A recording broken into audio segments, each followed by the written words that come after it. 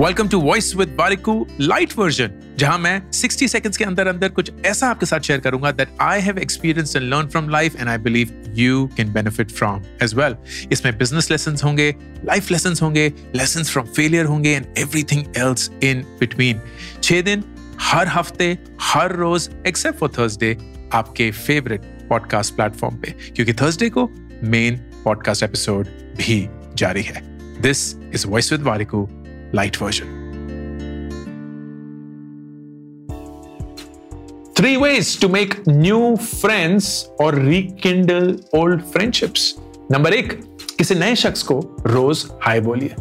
कितना अजीब है ना कि हम बड़े होते हुए लोगों को हाय बोलना ही बंद कर देते हैं एंड बच्चे हर एक इंसान को हाय बोलते हैं, इसलिए वो आसानी से नए दोस्त बना पाते हैं और हम स्ट्रगल करते रहते हैं। नंबर 2, किसी कंटेंट क्रिएटर का कंटेंट अगर आपको अच्छा लगता है तो उनके कंटेंट से ना मीनिंगफुली एंगेज करिए। आप ना ही सिर्फ उस कंटेंट क्रिएटर का अटेंशन लेंगे, शायद उनकी कम्युनिटी में किसी मेंबर का भी अटेंशन ले पाएंगे and that might be the introduction of a new relationship.